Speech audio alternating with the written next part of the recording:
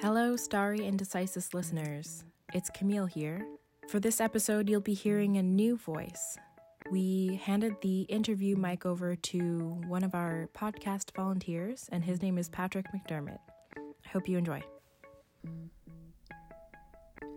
I would like to begin this podcast by acknowledging that this episode was recorded on the unceded territories of the Songhees, Esquimalt, and Wasanich nations. It is important to understand this episode in its historical context. Colonialism is a current ongoing process, and I think it is helpful to keep that context in mind when considering environmental issues, as is the case in today's episode. Today we will be speaking with Calvin Sanborn, who is Senior Counsel at the University of Victoria Environmental Law Centre. He and his team recently wrote a report investigating Keurig's advertising, which claimed the K-Cup pods could be recycled. On January 6th of this year, the Competition Bureau of Canada ruled that Keurig would have to pay a $3 million penalty for these false and misleading claims. So, hello, Professor. Welcome to the podcast, and thank you for taking the time out of your busy schedule to meet with me. It's a pleasure. Yeah, thank you. I'd just like to start off with some introduction. So, what is your position here at UVic? So for years, I've been the legal director of the Environmental Law Center, and now I'm gradually transitioning into becoming a senior counsel, more of a mentoring role. And what is the role of the Environmental Law Center at UVic, and what kinds of work does the center generally do? Okay, so the role is to give law students an opportunity to serve clients. So it's a clinical experience where the law students are actually retained by clients to do legal work. And the great thing about it is that it brings together law students that want to do environmental work with people that are activists and community groups, environmental groups, both local, national, and international, and First Nations. And we do work on a whole wide variety of environmental issues, which involves a tremendous variety of legal issues. Like the practicing environmental law, you have to be conversant in a whole variety of legal fields, from contract law to property law to Aboriginal law to consumer protection law, as in this instance. So that's a good transition into one of the recent cases, the $3 million settlement with Keurig. And so what I've heard is this kind of began with editorial that you co-authored with Margaret Atwood. What is the story behind that, and how did that lead to an investigation of Keurig? So the Environmental Law Center has been working on plastic issues for a number of years, starting with Megan Partridge, who was a student of several years ago that wrote 7 reforms to address marine plastic pollution. And then we did a report to the federal government arguing that they had jurisdiction to ban single-use plastics. And we met with the Federal Minister of Environment at the Environmental Law Center offices here, along with some members of other parties, and they all agreed to do a national plastic strategy. And so as that movement for a national plastic strategy moved through Parliament, Gord Johns put forward a private member's bill calling for a national plastic strategy, and about 150,000 people supported that call online, including Margaret Atwood. And so we contacted Margaret Atwood and said, well, you support this reform thing that the ELC is pushing. Would you be interested in writing an article about the need for it? And she agreed. So she and I wrote an article in the Globe on the need for this national plastic strategy. And the very next day, the president of Keurig wrote me a letter saying, oh, Mr. Sanborn, the Keurig has the solution to part of this strategy. We want to be part of this reform. And that's when I looked at the Keurig ads and the Keurig products, which are patently not environmentally friendly. And you can just see it in the faculty room with the big cardboard box that overflowed every week with all these coffee pods. And we looked at the ads and we thought, oh, these ads are misleading. And this is against the law. We're lawyers and law students. We should do something about this. So Kevin Kisser was taking the Environmental Law Center course, and he was a second-year student. So he took on the the job of making the case that that the advertising for the Keurig coffee pods broke the Competition Act provisions on misleading advertising. So they basically, what Keurig was saying was they had the packages that said that the pods were recyclable, and they also on the packages and in their ads said peel, dump, toss, and then recycle. And they actually had ads that showed it as simple as peeling off the foil top, dumping the coffee one way, like the guy actually had his wrist tied together so he could just dump it into compost and then dump the pod without washing it, just into a blue box. Well, if you do that, you create all this contamination. You have a blue box that's got plastic in it, but it's all polluted, it's contaminated with the coffee grounds and the tin foil. So it was pretty clear that this violated the law. I mean, the law says that it's prohibited to make a false or misleading material statement of fact in promoting a product, in promoting your business interests. So Kevin wrote this up and actually did the research showing that not only was that process of peeling, dumping, and then tossing inconsistent with good environmental practice, it actually was barred in most recycling systems in Canada. In fact, most recycling systems in Canada, outside of BC and Quebec, just say don't put these pods in recycling at all. Now in BC, you can recycle them, but the recycling authorities say, okay, you have to wash them out. You can't just dump in the coffee grounds, and you have to get the tin foil off. So you actually have to go through all these steps that actually make it less convenient for making a cup of coffee than a Bodum, for sure. So Kevin did the slogging work of going through and identifying what the rules were in cities across Canada and showing that there were all these cities, most places did not allow them at all. And then he went through where they did allow them and showed that what was recommended in those cities was this careful process of cleaning them out, which was not included in their ads, which basically said just peel, dump, and toss. So the most critical piece of evidence that was really helpful to us was that the city of Toronto had been dealing with this problem and had actually done a report. The solid waste department there had done a report identifying the advertising as a problem and saying, look, this advertising is causing people to throw these things into the blue bin where they shouldn't be. They're going to contaminate our plastic.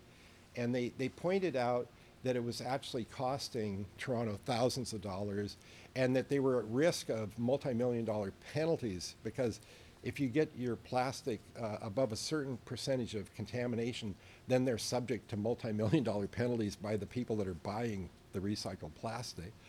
So it was very helpful to us that the head of solid waste in Toronto had made public statements in the media calling for this advertising to come to a halt. So it wasn't just a pure false advertising thing, it was actually environmental advertising that was causing environmental harm. It was kind of a perfect set of facts to bring that kind of false advertising case. So I just wanted to ask how these damages are generally assessed in these kinds of cases where you have this kind of false advertising and then representations that lead to these environmental damages.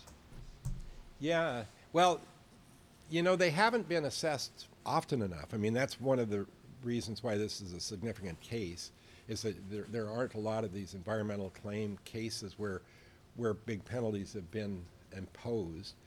But I think I should clarify that, people talk about the $3 million. The penalty for Keurig was far more than $3 million because they had to pay $3 million as an administrative penalty. They also had to pay $800,000 as a contribution to an environmental charity.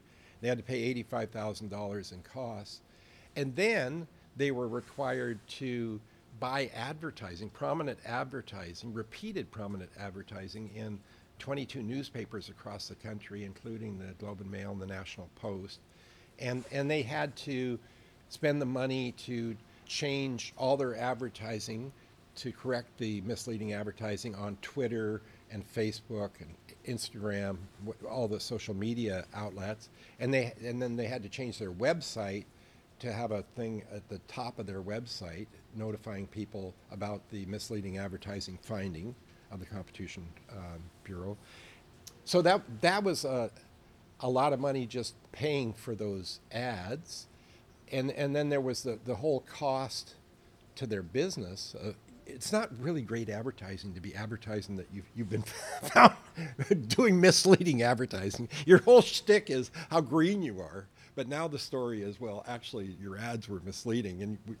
And they also had to email everybody in their database to notify them of the finding.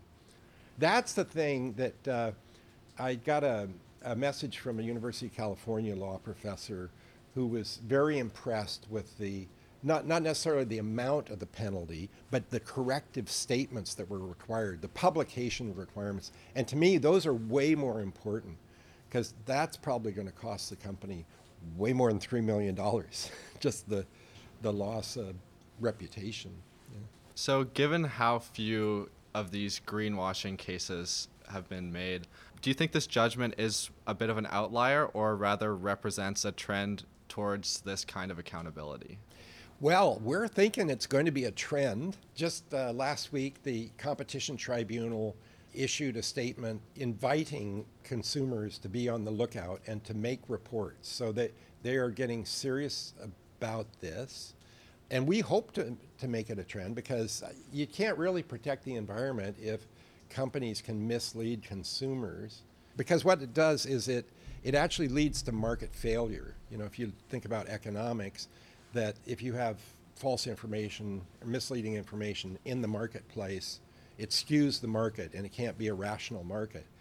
But if you have truth in the marketplace and true advertising, actually green purchasing, like consumers making decisions to choose a greener product and not choose a product that's less environmentally sound, that can actually perform the function of rewarding green manufacturers and punishing or disciplining polluting manufacturers, and that can shift the market, and it actually can lead to good environmental results.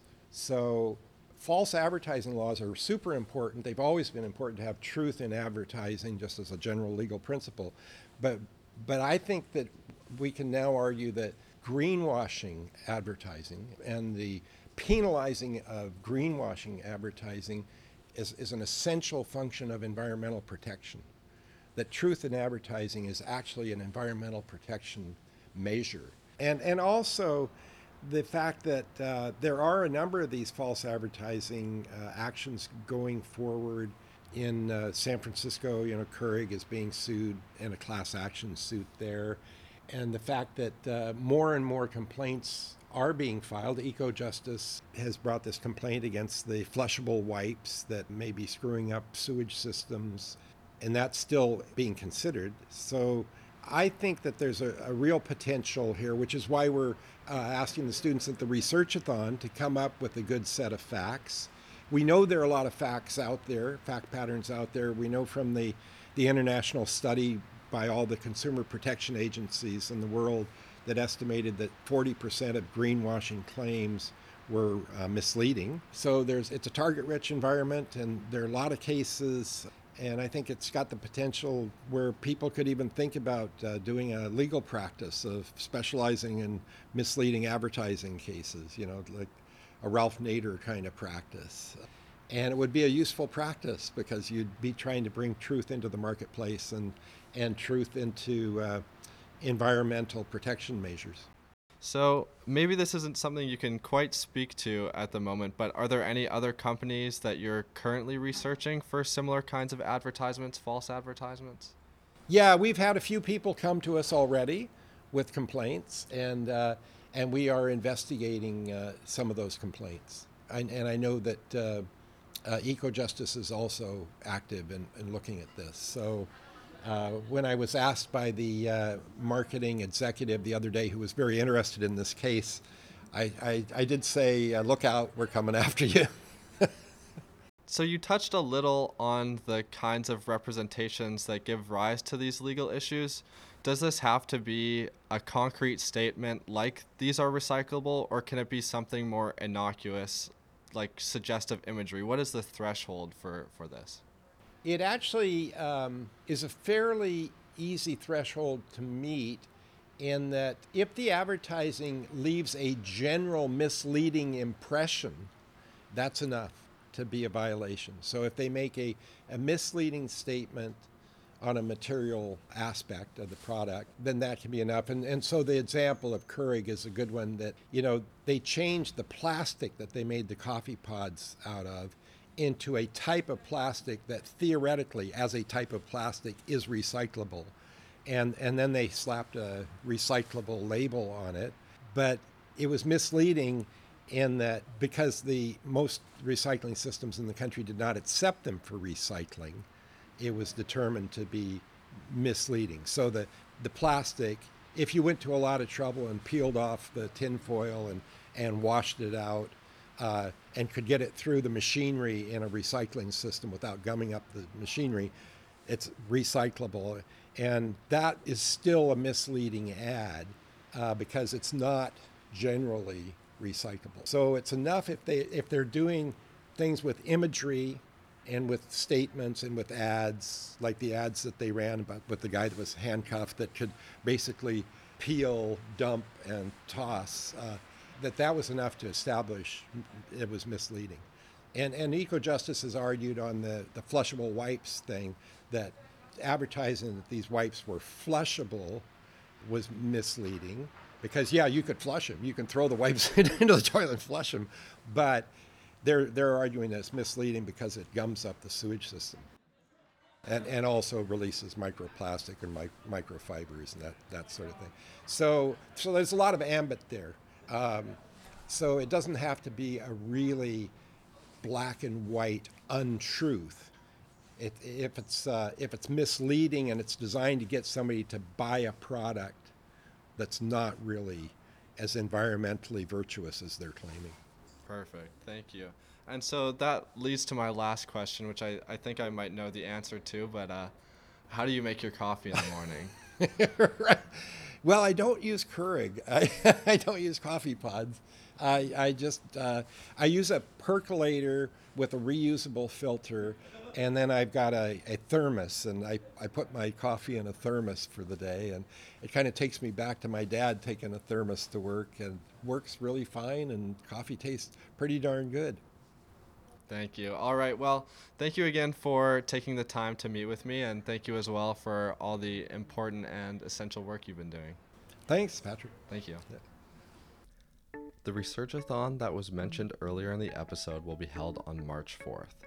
If you are interested in participating, there will be a link posted in the show notes of today's episode. If you sign up for a time slot, you'll get a package that explains how to do the research and what it's all about. It's very accessible, and you don't need to do any outside research or have any prior knowledge. The focus will be on researching advertisements, looking for the next Keurig-like false advertising case. There will be a guest speaker, and we will be providing lunch to all the participants. Thank you for listening, and hopefully I'll see you at the Researchathon.